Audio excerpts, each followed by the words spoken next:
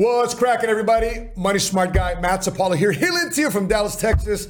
And welcome to another episode of the Millionaire Goals podcast here with my co-host, Milton Alvarez. What's going on, Milton? My man, happy to be here. A podcast dedicated to help you think like a millionaire, strategize like a millionaire, so therefore you can become a first-generation cash flow millionaire. So a lot of topics today. Very excited about our conversation today. We're going to be talking about credit card jumping up. We're going to talk about women finding irresponsible spending a turn off. So if you're looking to attract a person in your life, might be dealing with finances. Let's talk about it here in a second. YouTube influencer Milton is talking about if you're making $200,000 a year, you're chump change. Huh? Chump change, man. If you're in your 20s, you don't have a Lamborghini, making $200,000, you are chump change. Also, we're talking about the struggles of men.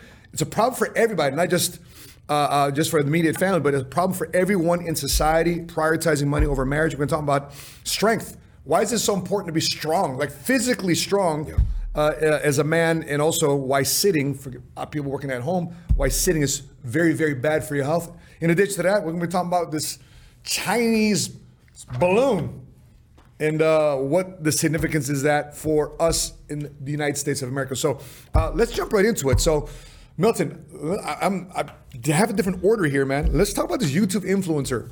Let's take a look at this clip here. He says that if you're making $200,000 in your 20s, if you're not making $200,000 in your 20s, if you're a guy in your 20s, all right, let's take a look at this. Here's what he says. If you're a guy in your 20s and you don't have a Lamborghini, you should actually sit down and have like a serious discussion with yourself as to why you don't have a Lambo. Yep. Because I realize now that it's so incredibly easy and there's so much money out there, and 200 grand relative to what is out there in circulation and what you can grab, especially now with AI tools that you can leverage like never before, 200 grand is chump change. If you're a guy in your 20s. By the way, initial reaction. I like the fact that this guy is challenging everybody in their 20s. 1,000%. Matter of fact, challenging people in their 30s, 40s, 50s, and 60s, because many people in their 30s, 40s, and 50s later on in their life, matter of fact, top CEOs, many Fortune 500 companies don't get paid $200,000 a year. They get salary, but also they get stock options on top of it. They hit their certain goals. So what are your thoughts about this guy talking about chump change? I mean, you went in entrepreneur. We just covered last podcast. You're making $200,000 a year now. Yeah. He's kind of calling you out a little bit. What are your thoughts? Listen, man. On some level, my ego gets in the way, and I want to say it's clickbait. Who is this 20-year-old kid? I think probably hasn't really gone through a struggle. He's using his family struggle as his own struggle, as a way to leverage himself up when it comes down to viewers and people, actually clinging on to his story. Yep. But now with the technology that we have and everything that's going on in this world, especially with AI, man, I've been chiming into the whole AI, ChatGPT, and I've been utilizing it for my own business. Really? And I've been seeing how now I create more time for myself using AI. And now it's just about creating a new system, so that way a lot of it starts to fall on AI itself, so I can create more room for myself, so I can do other things, so I can create more avenues of money in my own personal business. Give me one thing that AI is doing for you to run your fitness business right now. It's helping me structure templates for my clients, online clients that I have at the very, very moment. When back, maybe about 7-8 months ago, before I even knew about ChatGPT or AI, it would take me per client, it would take me about an hour and a half, 2 hours to even create a complete program for themselves, whether it's a 6-month or 12-month program. Now with AI, it takes me 20 minutes to create one single program. So I'm creating more time, I'm able to do so much more. Yeah. So now if I'm going to bring on more clients onto my base, now what I can start doing is outsourcing. Now what I can start doing is actually hiring coaches to work under me and for me, so that we're able to go wider and create more money. I'm aware that this kid, Sebastian, he's involved in drop shipping. So that came out in maybe about 10 years ago or so, and it took off with everything going on online, especially with the Shopify, XYZ. But my question is, I wonder where his psychology is at when it comes down to this specific topic. Because it hurt my ego a little bit when he said, if you're making $200,000 a year or so, that's chump change. My ego got hurt a little bit. So, what psychology as a 20-something-year-old? What kind of psychology do you have in your life? How did your parents raise you? What were you exposed to? What kind of pains were you exposed to? Who mentored you to give you this type of psychology? And on any point in time in his life, has he ever had a victimhood mentality? Because I feel that my ego did get hurt a little bit, it was more of a victimized type of hurt rather than an actual reality check of, this kid's right. There's so much money to be made out there. Yeah. So much money. So here's the thing. I mean, there's two different types of people that's raised in our country. It's either you're raised around money or you're raised without being around people around money. You're either from the streets or you're from some form of advanced inheritance, whether it's a mental inheritance because somebody was an entrepreneur. For example, we start off the show becoming a first generation cash flow millionaire. So in other words, if you've never had a millionaire in your family raise you, and never had an example of an uncle or a godparent raise you around millions of dollars, a successful business that's legal, you probably have never had any context or reference to what making $1 million was. So maybe this guy's mindset, maybe he was raised around people that had that type of mentality or standard in their life. If you're from neighborhoods like ours, you don't have that standard. And so think about this. The median income, the household median income in America is $70,784 in 2021, according to the Census Bureau. The average median household income is $70,000, meaning that means husband and wife. Yeah. It means a household. It means an address. It doesn't mean individual. So you probably have two people making $35,000 a year combined together, they're making $70,000 household income. That's average across the United States. But I will say this. When we're going through the pandemic, when 80% of all the wealth in this country was printed in the last 2-3 years because of stimulus, you all had an opportunity right in front of you. The world shut down. We got locked down. So we had an opportunity to sit back. By the way, this last 7 days in Dallas reminded me of the lockdown because it was iced out in Dallas. Nobody's going anywhere. Yeah. Non-essential travel, I heard that was a talk in Dallas. I'm like, oh my gosh, they remind me of freaking pandemic. But if you were locked down, you were shut down, you were told not to go to work during the pandemic, you had a choice between either improving or gaining a skill set or video games and Netflix. Whichever one you chose said, hey, I'm disciplined or I'm not disciplined. This guy is calling everybody out because right now, we just covered the last segment, if you want to buy the average home in America, which is $500,000, that mortgage payment is approximately $3,700. You're not making that on average income. So you have a choice right now. You can either take this guy and get bitter about it, or you can choose to get better about it. Either way, it's your choice. And so here's another thing I want to talk about. Relationships. Women are finding it very much a turnoff. Let's take a look at this article here. Women are finding it a very big turnoff. They find it very irresponsible when men don't know how to budget their money. Okay, so let's take a look here. So top financial turnoffs for men and women. If you recently got your car, clothes, or holiday on finance, you could be sabotaging your chances of finding. According to a report, personal debt is the biggest financial turnoff among both men and women. Let me ask you a question. I'm married. When I got married together, Sheena and I got together, we had a conversation about, here's my financial situation. This is my scenario. I remember inviting Sheena to an Italian restaurant there on LaGrange Road in Chicago still, and right there in downtown LaGrange. Yeah. You know what I'm talking about? It's this Italian restaurant right there on the east side of the street. Anyway, there was an Italian restaurant. You know, Italian tables have these paper tablecloths. Sure. I just wrote down all my garbage.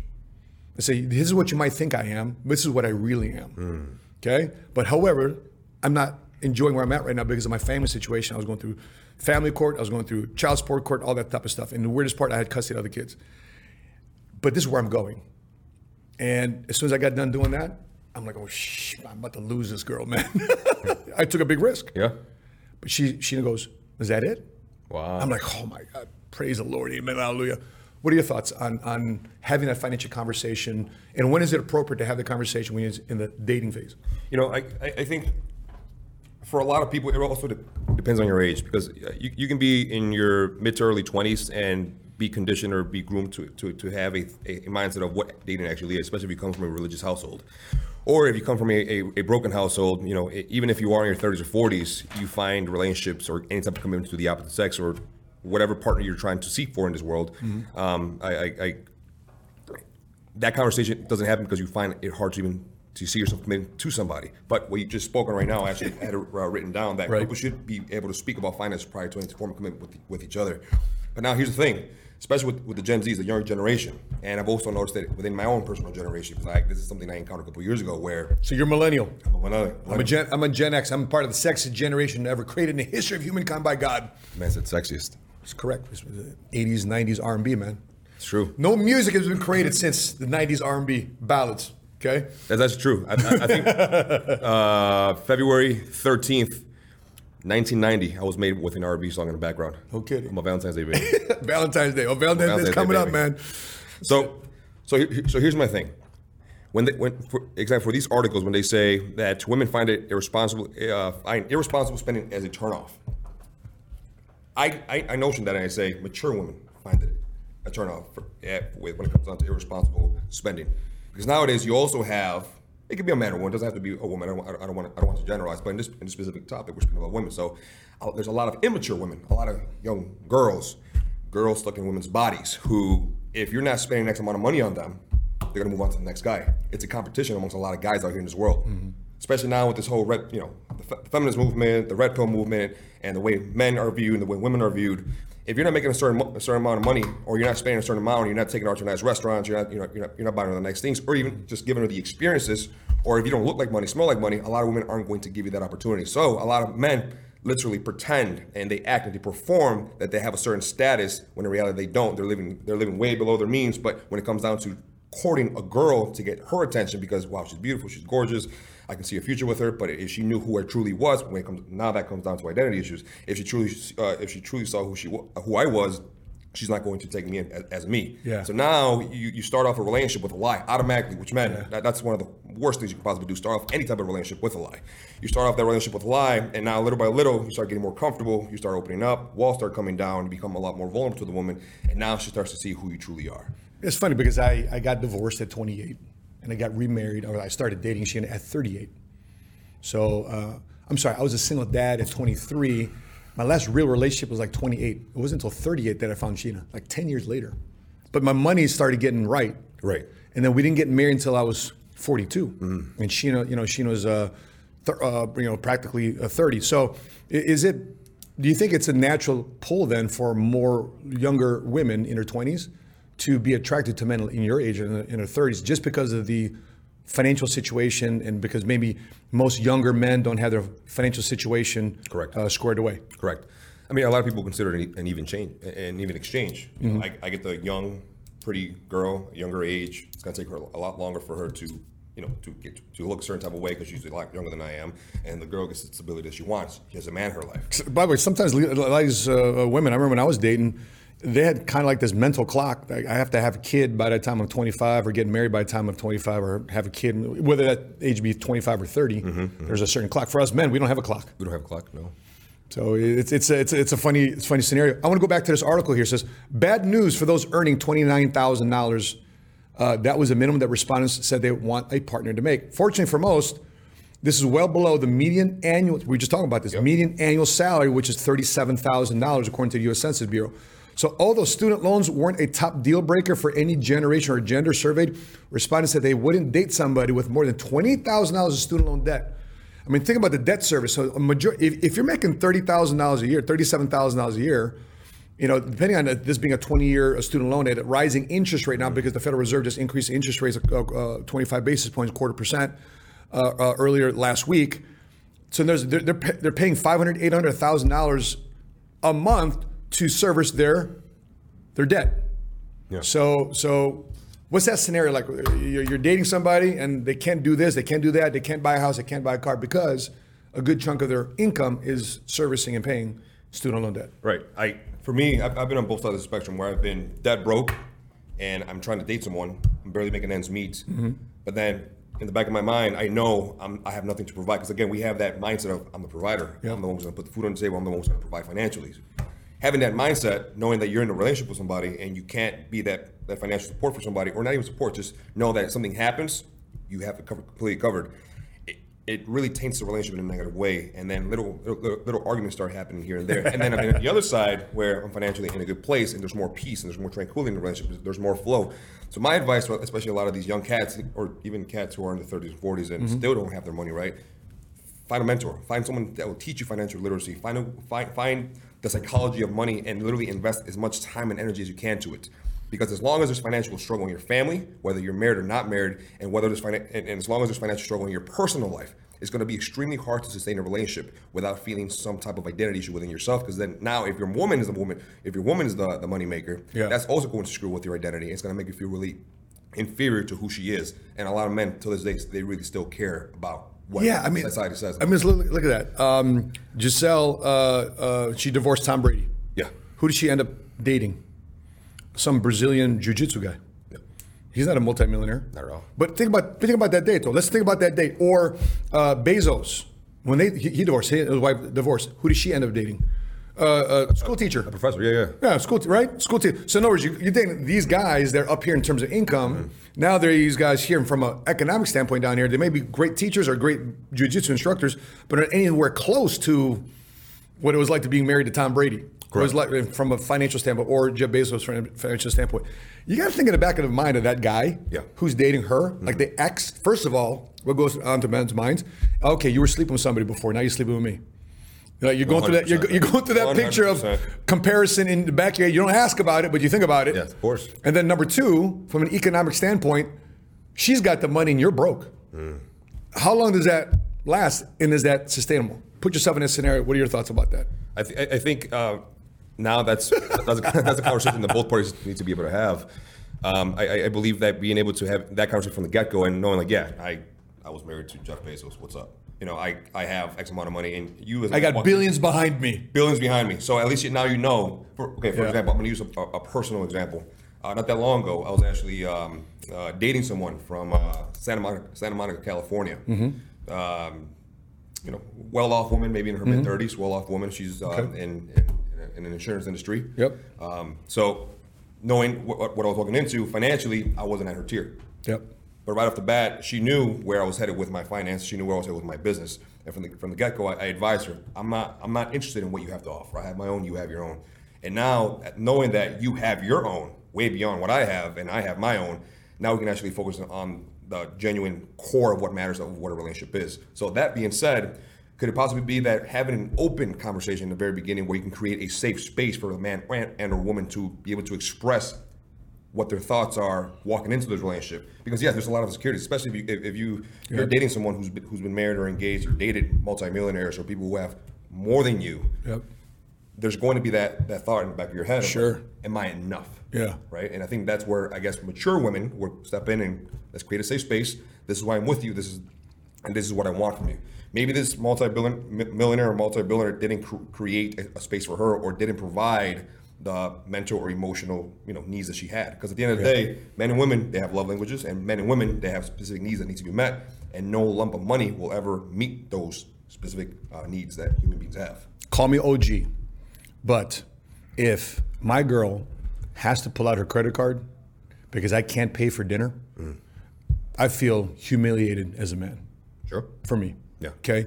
I remember one time Shane and I were dating.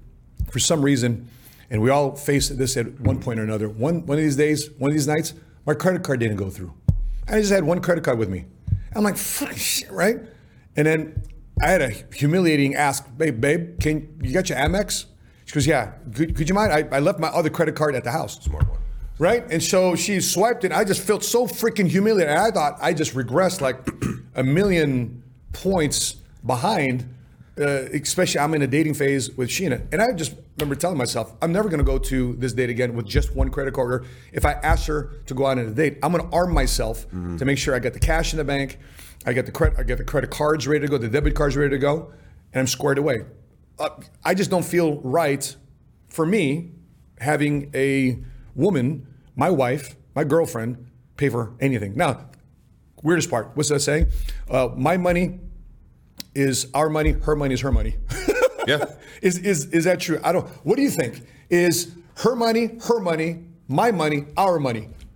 And that's one of the things we'll be unpacking on the Millionaire Goals, because one thing for sure, man, these laws don't make it easy if things don't go right. For the man. For the man. Especially depending on what state you live in. Because they strip 50% of what you've made and earned your entire life. Can't tell you how many doctors I ran across. They're in the 50s and 60s, divorced, starting all over back to financial square one. They lose a house. Worst part about it, they're stripped of their dignity. They're estranged from their children because they think, just co-parenting agreement. Listen, a man has been stripped of his dignity. A man has been stripped of what has made him, and everything now is tilted toward, the laws have been tilted to the favor of the ex-wife. And so I don't say that it's right.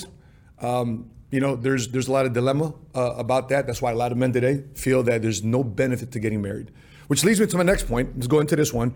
U.S. credit card jumping 18.5%. That's a massive jump. And it's now a record of $930 billion of total debt in America. Let's go to this article here, right here. Let's see here. Where are we? Credit cards here. U.S. jumps 18.5%, almost $1 trillion in credit cards. We're $1 trillion in student loans. We're $1 trillion in obviously equity, home mortgages. Now we're close to $1 trillion in credit card debt. So, when you're looking at the same scenario we just talked about, there's a record amount of people getting their lifestyles funded and financed using credit. Our banks have been funded with a lot of cash from stimulus money to go out and fund it to America. The ideal way to use credit card, the way I use credit card, is I charge it, get the points, pay it off the next 30 days. Charge it, pay it off, get the points. So therefore, my dollar does two things. It gets me what I need, and number two, doubles back as membership reward points. So what are your thoughts here as balances, it says here, balances rise, let's go back to this article. As balances rise, so have delinquencies, which is something to watch, says TransUnion's Michelle Ranieri, okay? So the rate hike is not making it any better because not only do you have credit card debt, but guess what they're doing to the interest rates on credit cards? They're also spiking up.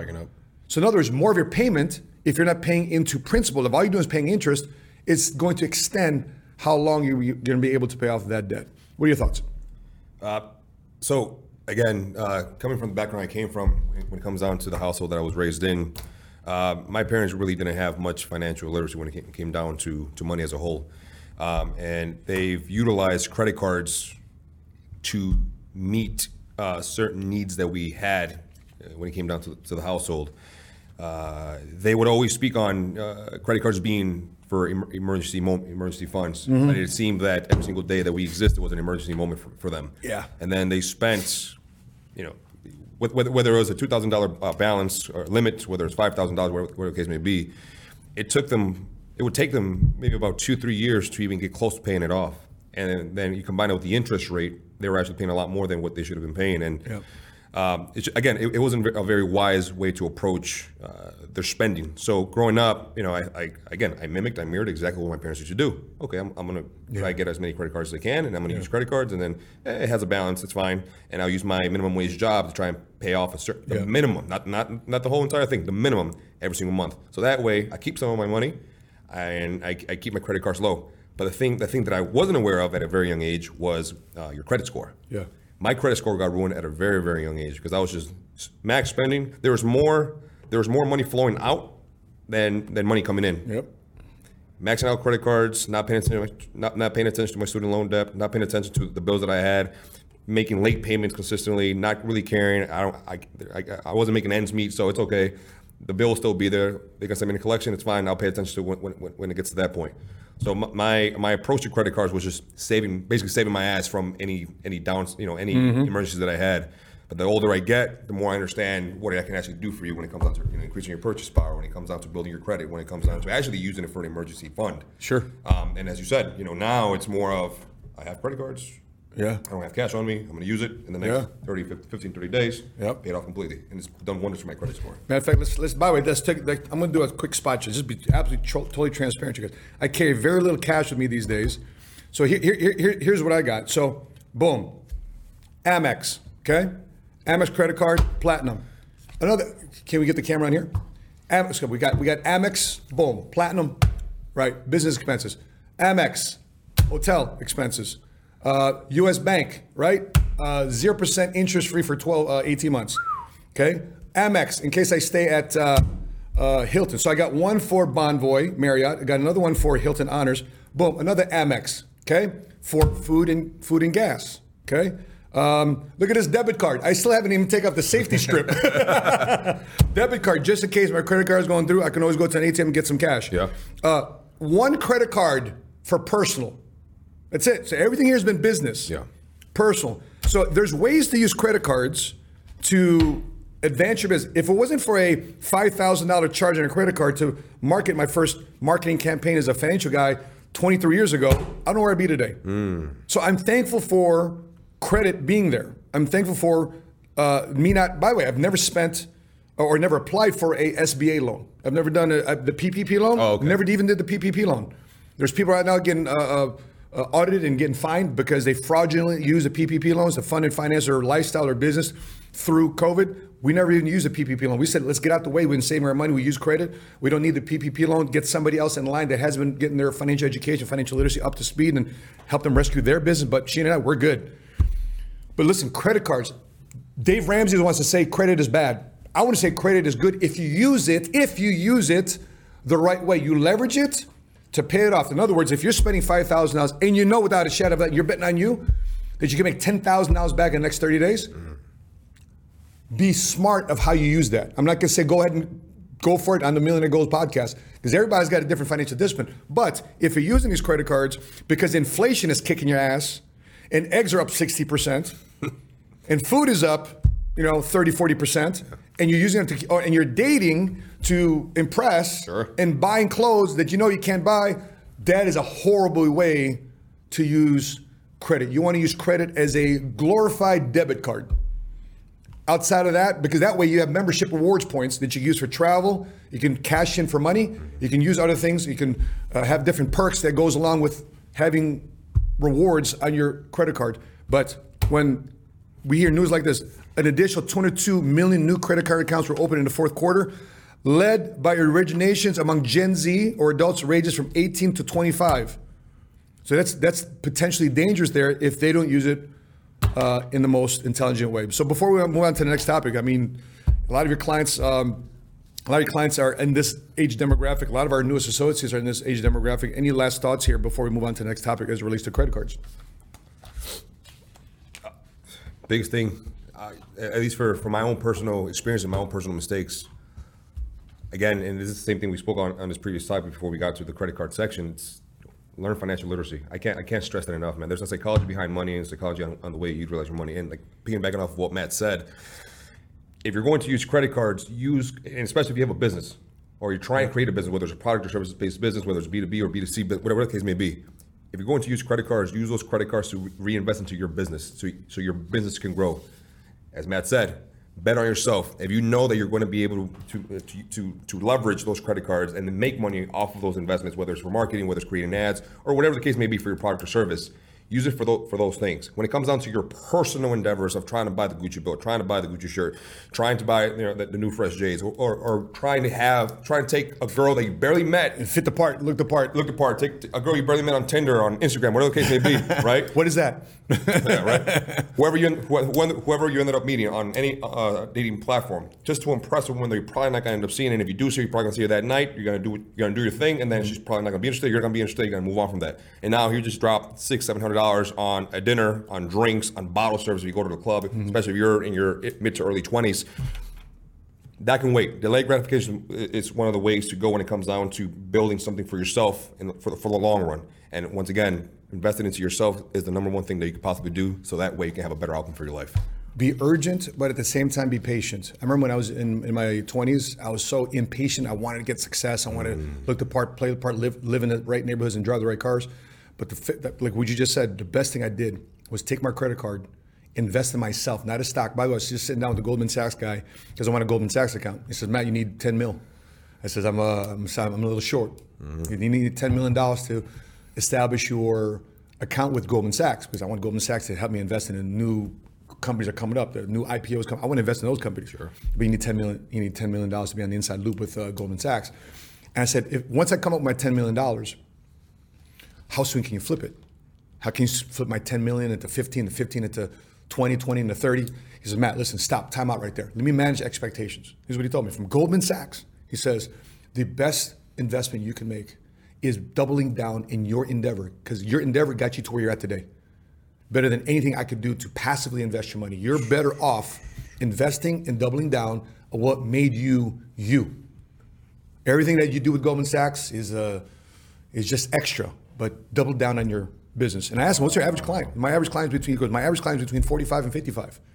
90% of them are all entrepreneurs. They've all invested in themselves. They found a problem, they create a solution, market the heck out of it, and made their money that way. So let's go into the next topic here. Why are annuities right now having a sales record from year over year, eclipsing sales during 2008 financial crisis amid fear, higher rates. It says here, all right, let's take a look at this article. It says annuity sales hit record last year, eclipsing sales during 2008 financial crisis amid fear and higher rates. And guess what I was talking about on the radio before podcasts were the thing? I was on radio in 2008, 2009, talking about safe money and risk money. And the safe money is annuities. Risk money is continuing to expose it to the stock market. And so people are starting to get aware of what annuities are. Because back to the article, it says annuity sales hit $316 billion, over $250 billion in 2022, surpassing the prior annual record set in 2008 by 17%, according to LIMRA. LIMRA is Life Insurance Market and Research Association.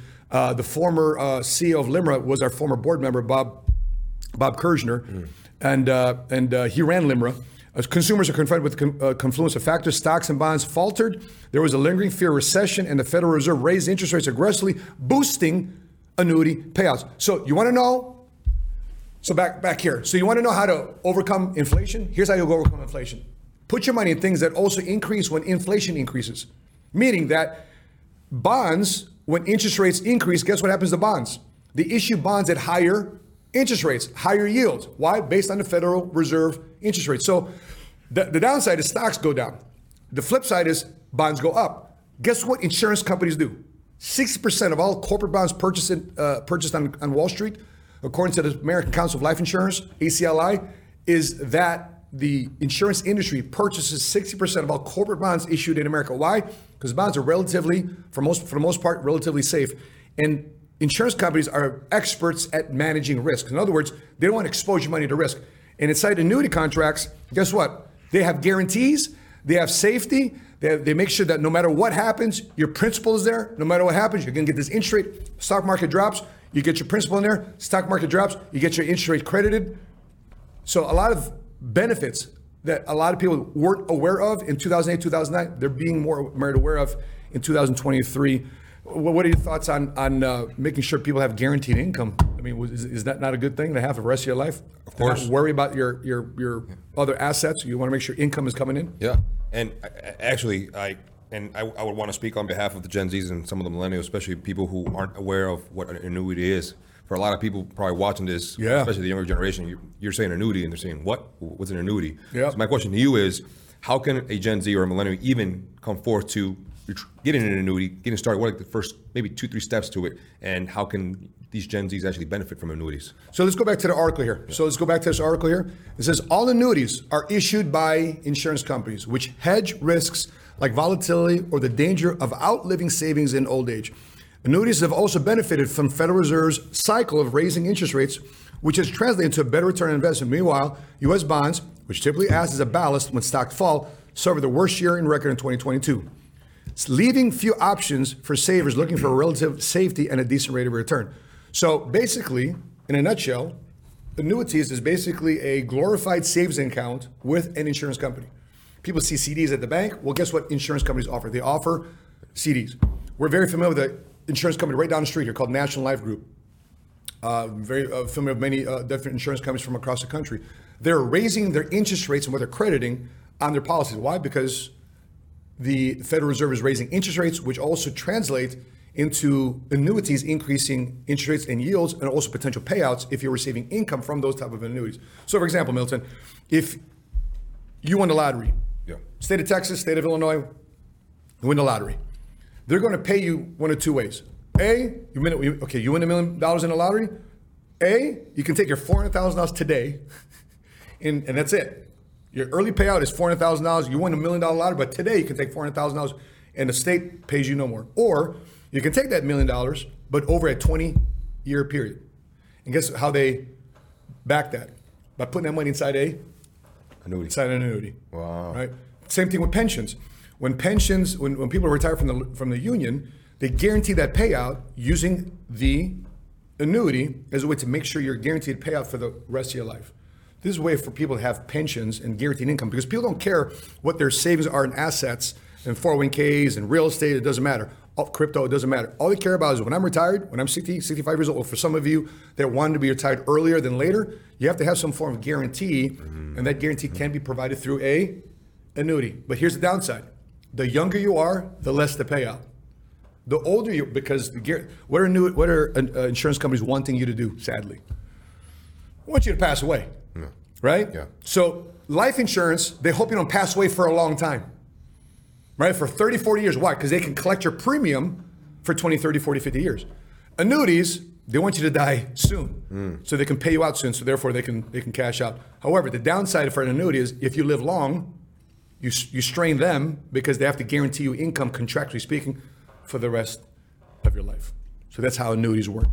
So how would a young candidate between the ages of 18 to, let's just say, 26, 27 years old, where would they go look? Who do they ask for this? You would ask a licensed insurance agent for annuities. And by the way, I'm not talking about State Farm or Farmers or Allstate. And by the way, Allstate just got out of the annuity business. They just sold off their block of business. So you want to talk to the best person to talk to about this type of topic is ask your insurance agent. Are you an independent life insurance agent with access to multiple carriers to get access to products and services that may benefit you the most in terms of annuities? The other factor of it also is index annuities.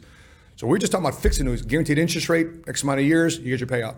Index annuities allow you to have upside potential with the market, but no downside risk. And oftentimes people say, hey man, there's fees, there's excessive fees. The only type of fees that are going to hurt you inside index annuities, which a lot of them don't want to disclose, is if you surrender too soon. So there's a 3-year contract or 4-year contract or 5-year contract has got to be in there. Just like a CD, if you withdraw your money too soon, they have an early withdrawal fee. Same thing too with annuities, it's called surrender charges. But if you need to access 10% of your money, there's going to be no penalties to act for most annuities. You can take 10% of your money, but there's no penalties. It's only when you collapse it, and when you 100% liquidate your annuity, that's when back-end surrender charges kick in, and that's where the fees come in. But along the way, though, if you, let's say you have $100,000 in these annuities, the insurance agent is not taking out fees. If $100,000 at your brokerage account, at the stock brokerage account, they're going to take out money for fee management to manage your portfolio of what they call assets under management.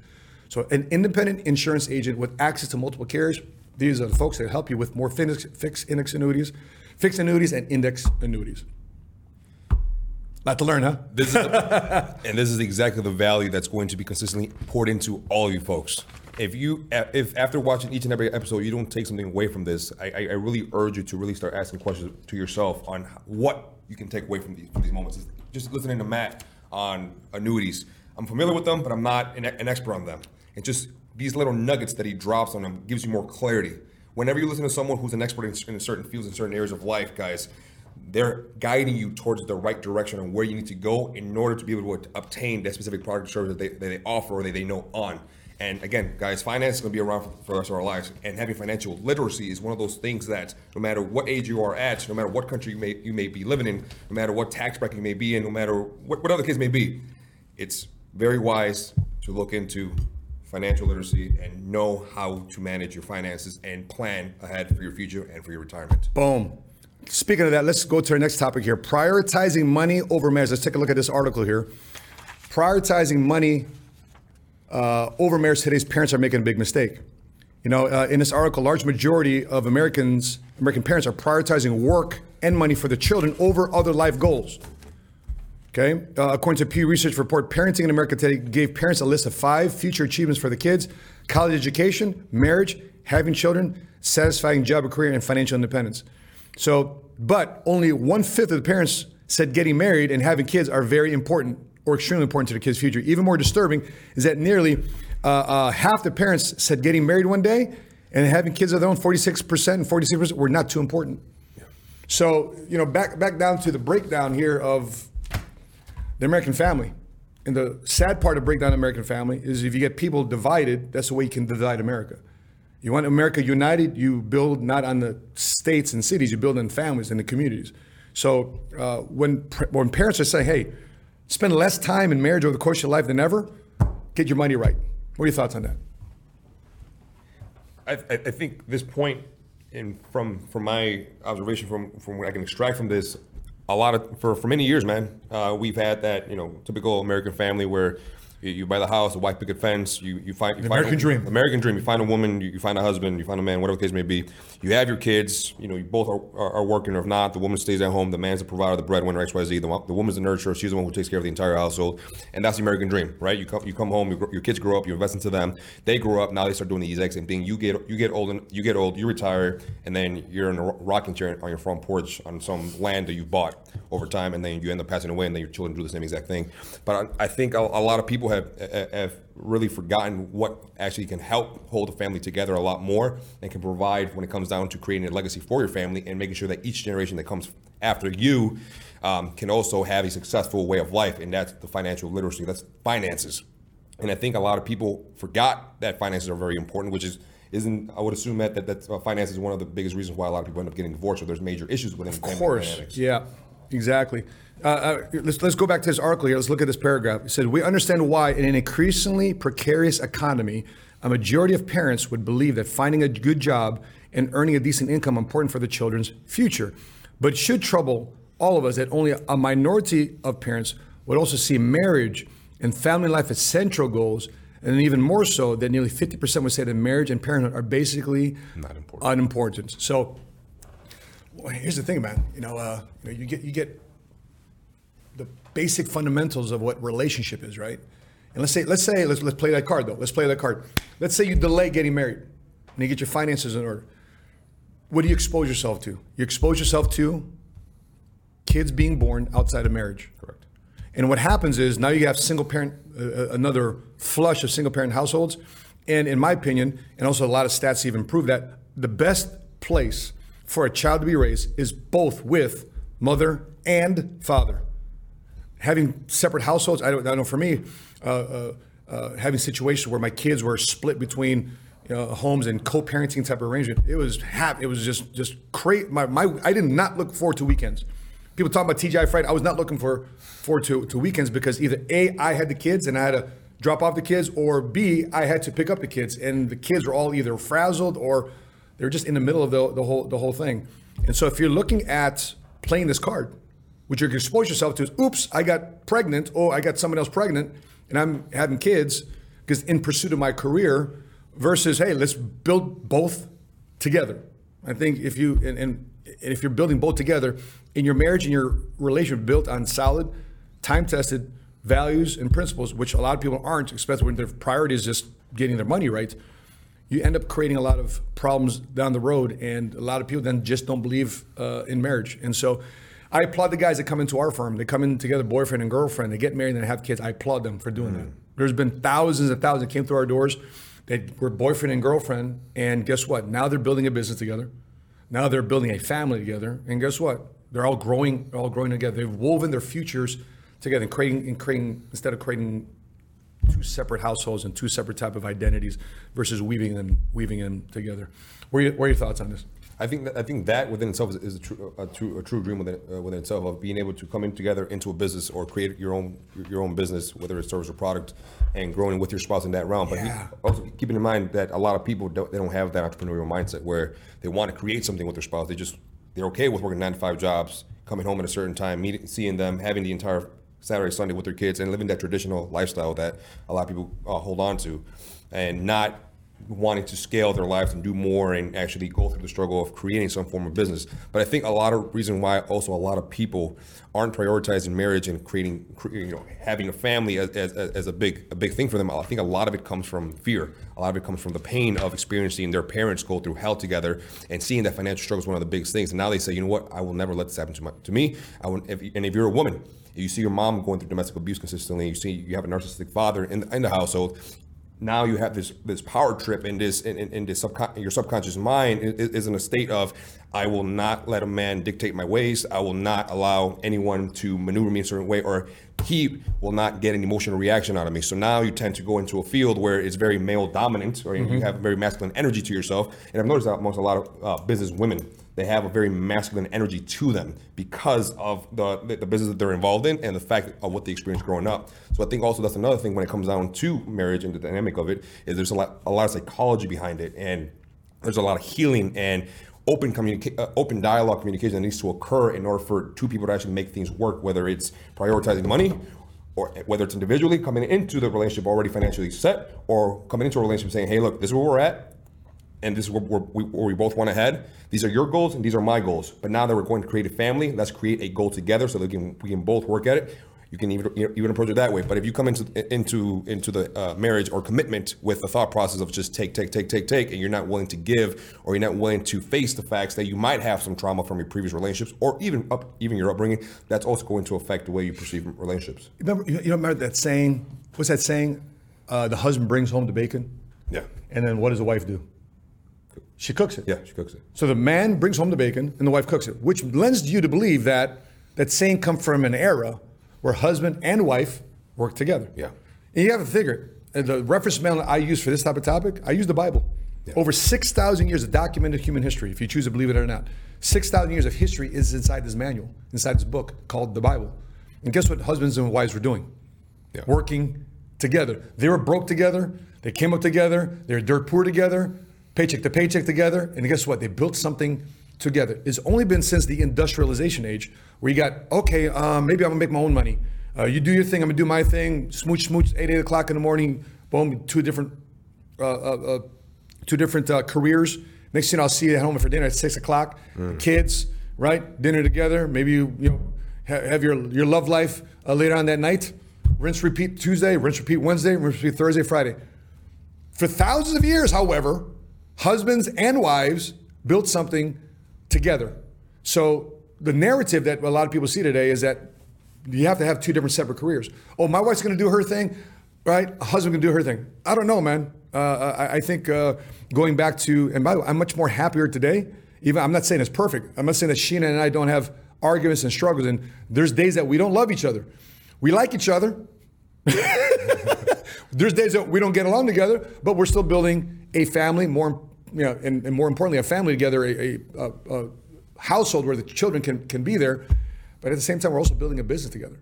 We're building a ministry together. So I want to go on to the next topic here when it talks about men and strength.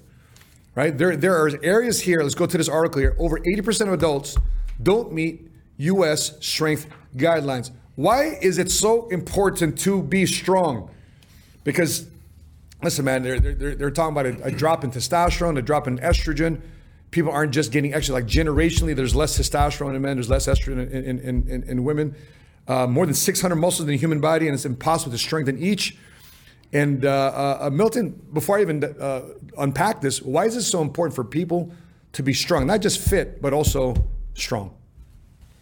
So I believe that when you are able to go put yourself in a physiological state where you're going through resistance consistently, aka strength training or any type of physical movements that you're doing outside of your norm, right? The walking, the sitting, the standing, the walking up the stairs, down the stairs, the basic human movement. And you're putting yourself in an environment where you're creating resistance to yourself. Not only are you building callus in your body, but you're also building callus in your mental and also in your emotional state.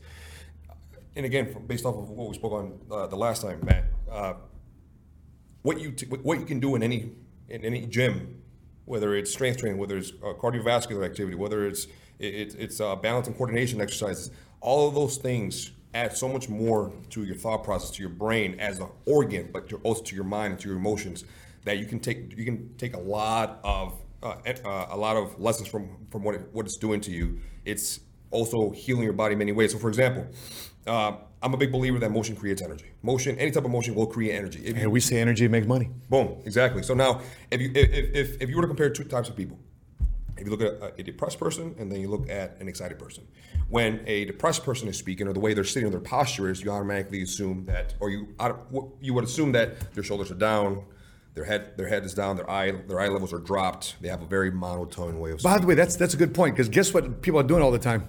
They're like this. Exactly. Or they're standing up. They're constantly like this. Exactly. Everywhere they're going, their head is down. Exactly. That looks depressing. Yes. I just made a conscious effort. I'm texting like this. Or in my office, I have a headset. I'm walking around my headset. I'm not cranked up like Correct. This on the phone. Right. Does that make sense? So, okay. so the way you position your body, your posture, that's going to determine your psychology. That's going to determine your energy level. So again, depressed people, slumped shoulders, chest caved in, head down, eyes low. very monotone voice and speaking in a very low tone where people really don't get encouraged or motivated by the way what you're saying. But then you look at someone at a sporting event, someone scores a touchdown, 3-pointer, right? Whatever, game-winning goal, game-winning 3-pointer. Yeah. Everyone's perspiring, everyone's sweating, high-fiving. If you're drunk, you're under the influence, whatever the case may be, but there's so much energy. And even if you're not into sports, if you're just sitting there in the middle of a sporting event and something grand happens, you feel the radiant energy hit you. Yeah. That makes you want to stand up. That makes you just want to clap or even nod your head. That's right. So the way you move your body will create the energy. So that's what comes into the whole ideology of power posing. The way you posture yourself is very, very, very important. But in order for you to have good posture, there's certain muscle groups that you need to be able to attack. Let's talk about that. Okay. So some of the muscle groups that you need to be able to attack are your glutes. Your glutes influence the way you walk, influences your posture when it comes into your lower body, and it influences so much on when it comes down to, do you have lower back pain or not? If you have strong glutes, not tight, strong glutes, it takes away any lower back pain, especially people who sit down a lot when it comes to consulting or any type of business that involves a desk job. Engaging your glutes is very, very important. Your obliques, it helps you up. Obliques, side stop, okay. It helps you be upright, and it also protects your vertebrae, your lower vertebrae. Is that love handles? Okay. your love handles. Your rotator cuff muscles and your posterior delts. When you see a lot of people sitting at a desk consistently, you will notice that that's shoulder. Yeah. Okay. So both rotator cuff and posterior delts are all shoulder area. Your rotator cuffs will protect you. Will protect your shoulder girdle. Now your posterior delts, the muscles in the back of your shoulder, those are the ones that a lot of people underutilized because your chest is being overutilized. So when you're at a desk consistently typing, your shoulders are slumped in, which is overstretching your posterior delt. But the more you start working out certain specific muscle groups, example, the posterior delt, that's going to pull your posture into the upright position, which then allows you to have an exposed chest, more of a loud voice so it can actually penetrate people's ears. And now you have people's attention on you. Now that you have that power pose, automatically the nerves and the signals that your brain sends into your body and the energy that you're starting to create now, because you become a lot more of an open person. When you look at someone who's a secure mat, they sit and their arms are crossed. They're closed off to the entire world. But if someone stands up and their chest is being popped out and they're speaking with their chin up and their shoulders back, people tend to be more receptive on that specific speech that they're trying to give. So power posing is very, very important. Body posture, whether you're giving a speech or whether you're at a desk, is very, very important. You're able to close more deals. You're able to convince more people. You're able to get your message across a lot faster. Now, for example, the last thing when it comes down to why sitting is not good for engagement, it's not good for your physiological health. Let's take a look at this article. Go ahead, hit it. Yeah, let's take a look at this article right here.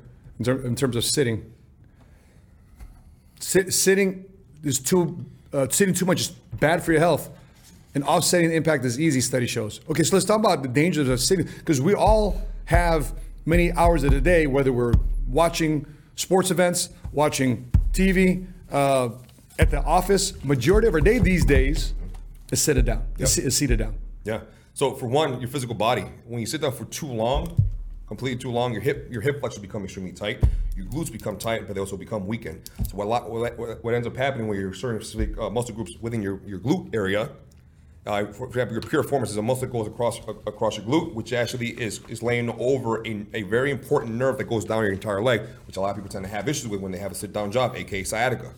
When they have sciatic issues, that's one of the most painful things. And when you're in physiological pain, Matt, it's really hard to concentrate and actually have the momentum and energy to go on with your day and actually want to do anything, including business, including, sitting down and speaking to a client, consulting, whatever the case may be. So instead of just sitting down for too long and not being able to attain the full benefit of having a body, it also affects your cognitive. It also affects the way you retain information, because you don't have blood flowing, you don't have oxygen flowing to your brain. So here are a couple things that you can do. Very simple, very easy. Aerobic training. Aerobic training is just basically a very nice way of saying cardio.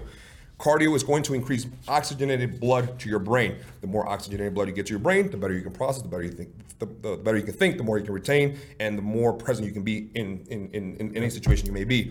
Next thing, resistance training, strength training. They can be dumbbells, barbells, kettlebells, whatever the case may be. That's going to increase your brain function by stimulating new brain cells in your brain. When you do that, you're able to also retain more, be present more, and being able to keep your cognitive health in a good state.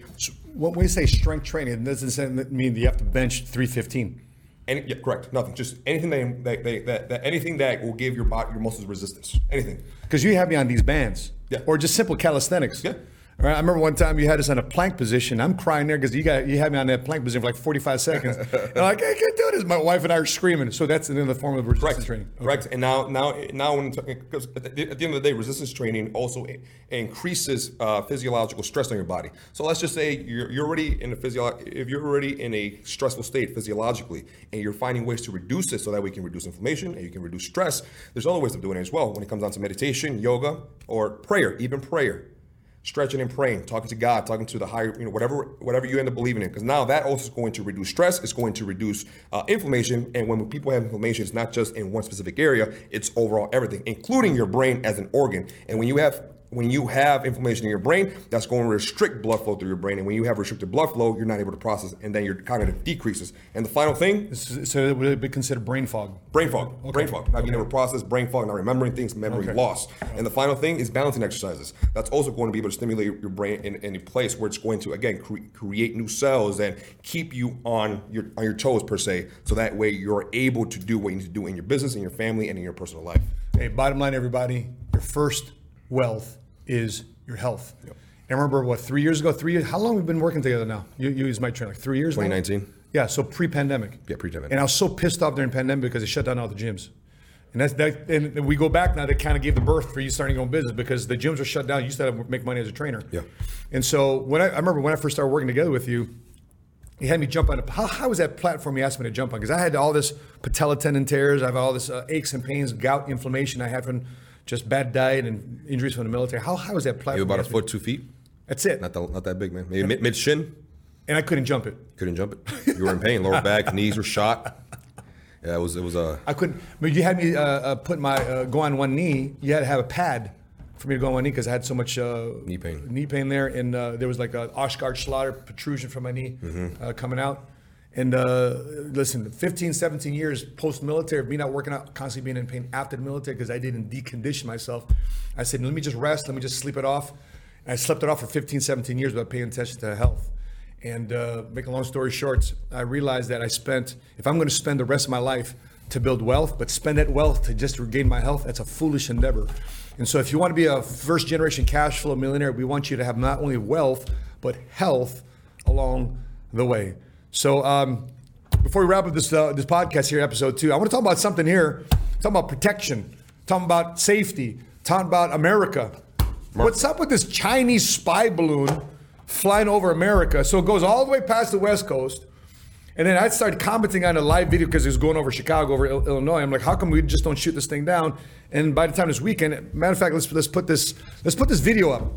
All right, let's look at the slide. So this is what I said this weekend. In case you don't see me this weekend, I'm gonna shoot down this damn balloon. Right? How do you see that? Right. Okay. In the military, listen, man, you put me in charge of government equipment. We're taking care of our enemies.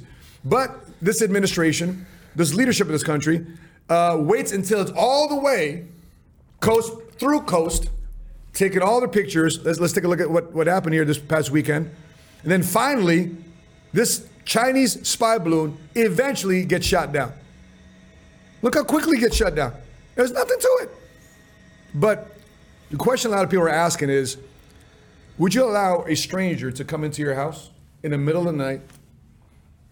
You're going to open the door, stranger to come into the house. Strangers come into the house in the middle of the night. They're taking pictures of all your stuff, taking pictures of all your valuables, taking pictures of your kids sleeping in the bed, taking pictures of your master bedroom, taking picture of wherever your office is at, however your house is laid out, and then leave.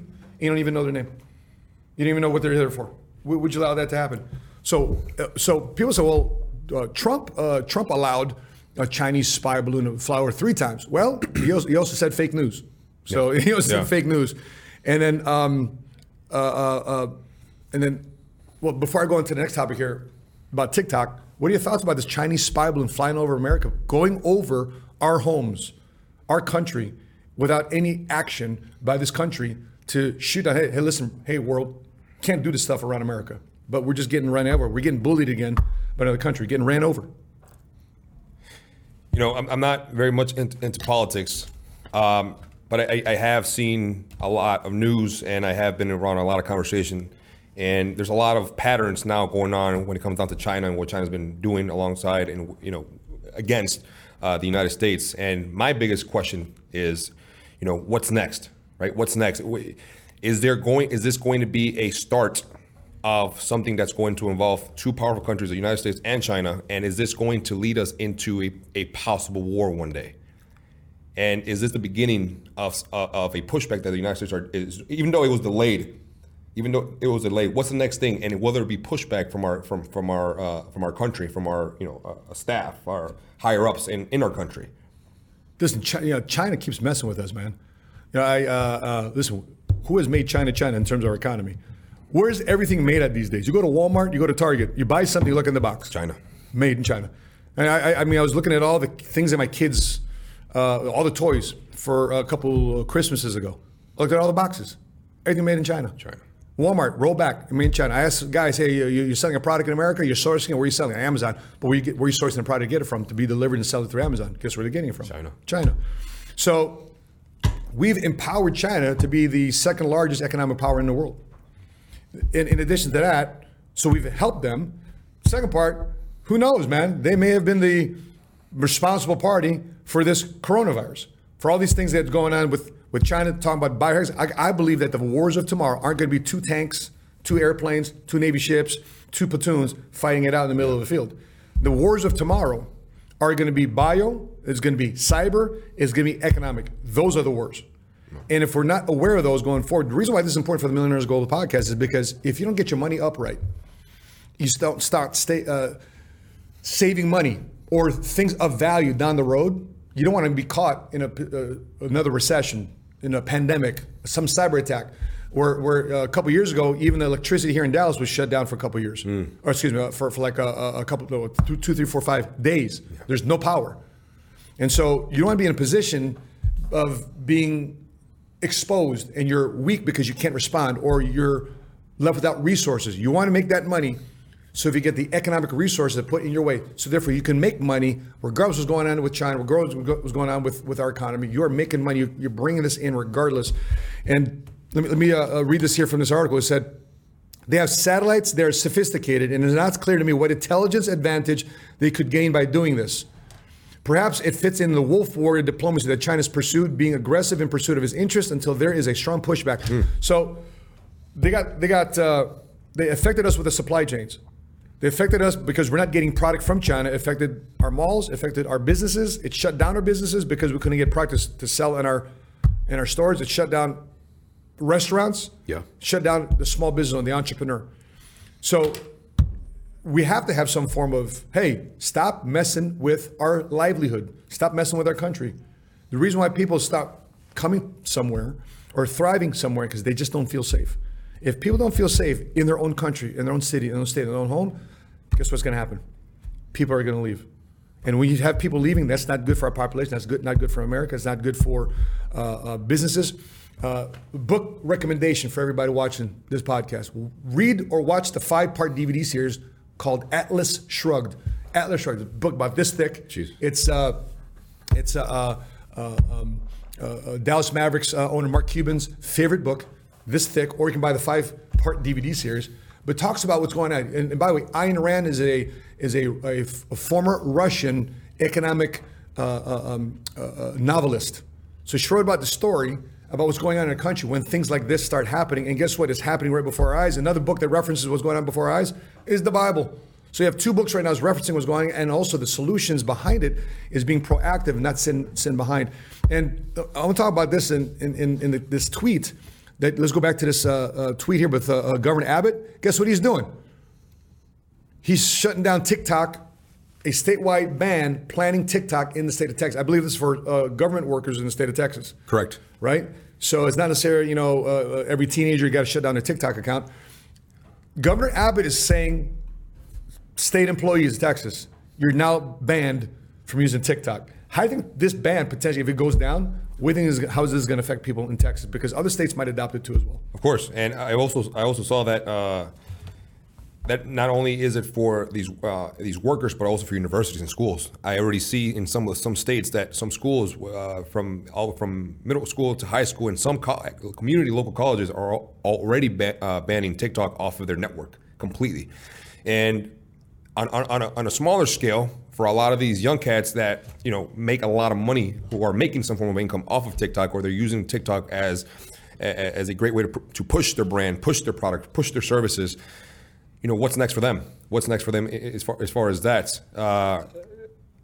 I know a lot of people have been utilizing TikTok for that specific for their own personal branding, but at the same time, Matt, on a different level of speaking, when it comes down to this specific topic, putting that aside, I feel TikTok's been much of a distraction for a lot of people.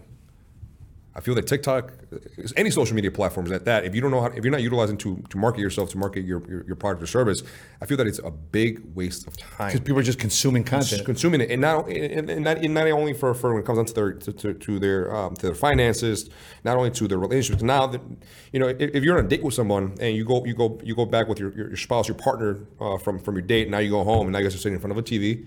But usually you guys are watching Netflix, but while you guys are watching Netflix, you're scrolling through TikTok. So you have two things stimulating you at the same time, but there's zero type of connection between two human beings happening. Now what ends up happening on a physical standpoint, you go to bed, and instead of having a good night routine that's going to add to your sleep, help you get deeper REM sleep, and allow you to wake up the next day feeling amazing to conquer and attack your freaking day, what's happening? You're scrolling through TikTok for about an hour and a half. Now that energy from your phone is stimulating your brain. So now when you go to bed, I know this happened to me in the past where I'm in bed, I'm scrolling through TikTok, or I'm on my phone a lot. The moment I put my phone down, I close my eyes, I still feel my brain firing as an organ. So now that's not letting me get sleep. And the days that I've utilized my phone to scroll through TikTok because I'm bored or I just can't sleep, and instead of doing something else like prayer or trying to meditate, whatever the case may be, I jump on TikTok. That is putting me in a position where now every time I'm on this app, I wake up the next morning freaking exhausted mentally. Physically, my brain, I feel like it's just throbbing, versus when I actually take the time to create a good routine before I go to bed, I actually wake up refreshed. So on some level, although this app has taken many people in their businesses to the next level, and although the government could be doing this because of the Chinese issue, I feel like it's almost a blessing as well for a lot of people in their health and their family dynamics, and it could potentially save their relationships. Like, how many times have you seen people take a social media blackout for 30 days? And how healthy is it for them? People will lose their shit. People will lose their minds. By the way, have you done that before? For those of you watching this, imagine you blacked out social media. You didn't watch any social media for, let's say, a week. Doesn't have to be 30 days. What happens to your life if you don't watch social media for 7 days? Instagram models. 14 days. Instagram models will no longer have jobs. Exactly. Instagram models will no longer have jobs, man. But the thing here with TikTok is because the parent company is Chinese.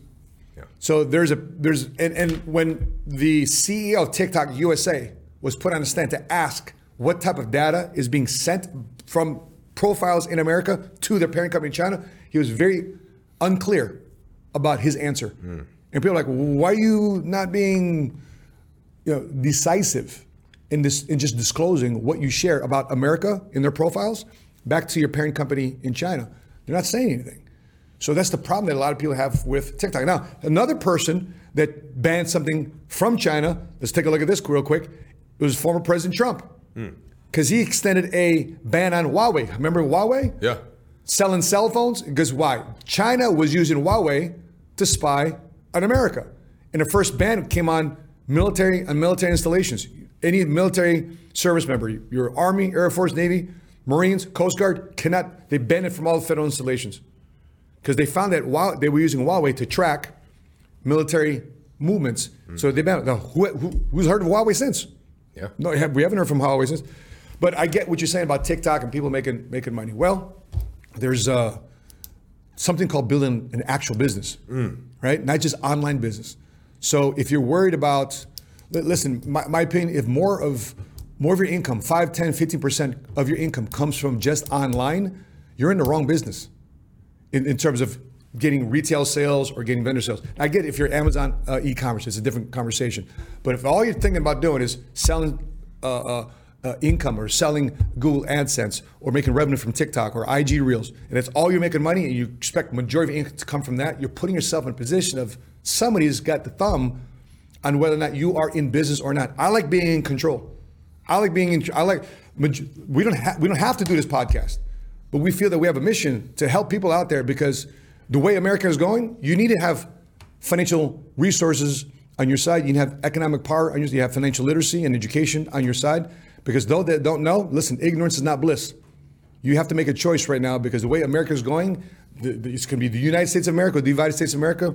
we're doing our part to make sure that this is a United States of America, what makes this American experiment an awesome thing. So, listen, man, we talked a lot about the topics today. Any final thoughts, man, before we cut loose for next week, man? Because we have a conference in Orlando, Florida, in the next couple of days, man. We got Master B coming out. We got Patrick and David coming out. We got Jordan coming out. We got Ed Slott educating our guys about money and entrepreneurship. What are your thoughts, man, before we let everybody go? We're here to add value.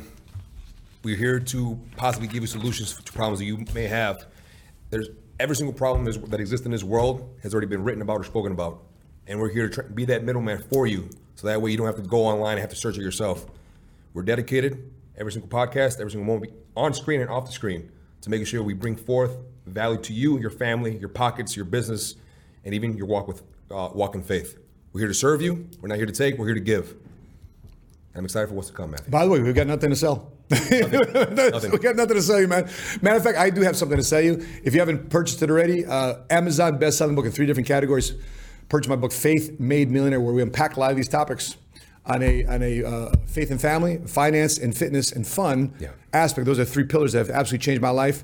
Talked about my testimony there too as well, with the good, the bad, the ugly of the last 20-some years of my life as a United States Marine, coming out through the Marines and starting my business and career last 23 years as an entrepreneur in the insurance industry. If you want to purchase that, knock yourself out. I think it's $17.99 on Amazon. So yeah, I would be remiss if I didn't let you know about our book. But with that being said, I'm excited for you, because if you got goals to be a future generation, first generation cash flow millionaire, this is the right podcast to be watching and looking, listening to, because we're going to bring a lot of different topics that's going to help you stay ahead of the money game, because a lot of financial education is awareness. If you're aware about something, you want to be educated about something, so therefore you can take action. That being said, I have my co-host, Milton Alvarez. Make sure you drop your thoughts, your comments, your questions, put it in the comment section below. If you haven't done so, make sure you subscribe to the Millionaire Goals Podcast. So, from Dallas, Texas, I'm your smart guy. On behalf of Milton Alvarez, till meet again. Continue to live smart, continue to love smart, and be money smart today. Boom. See you next week.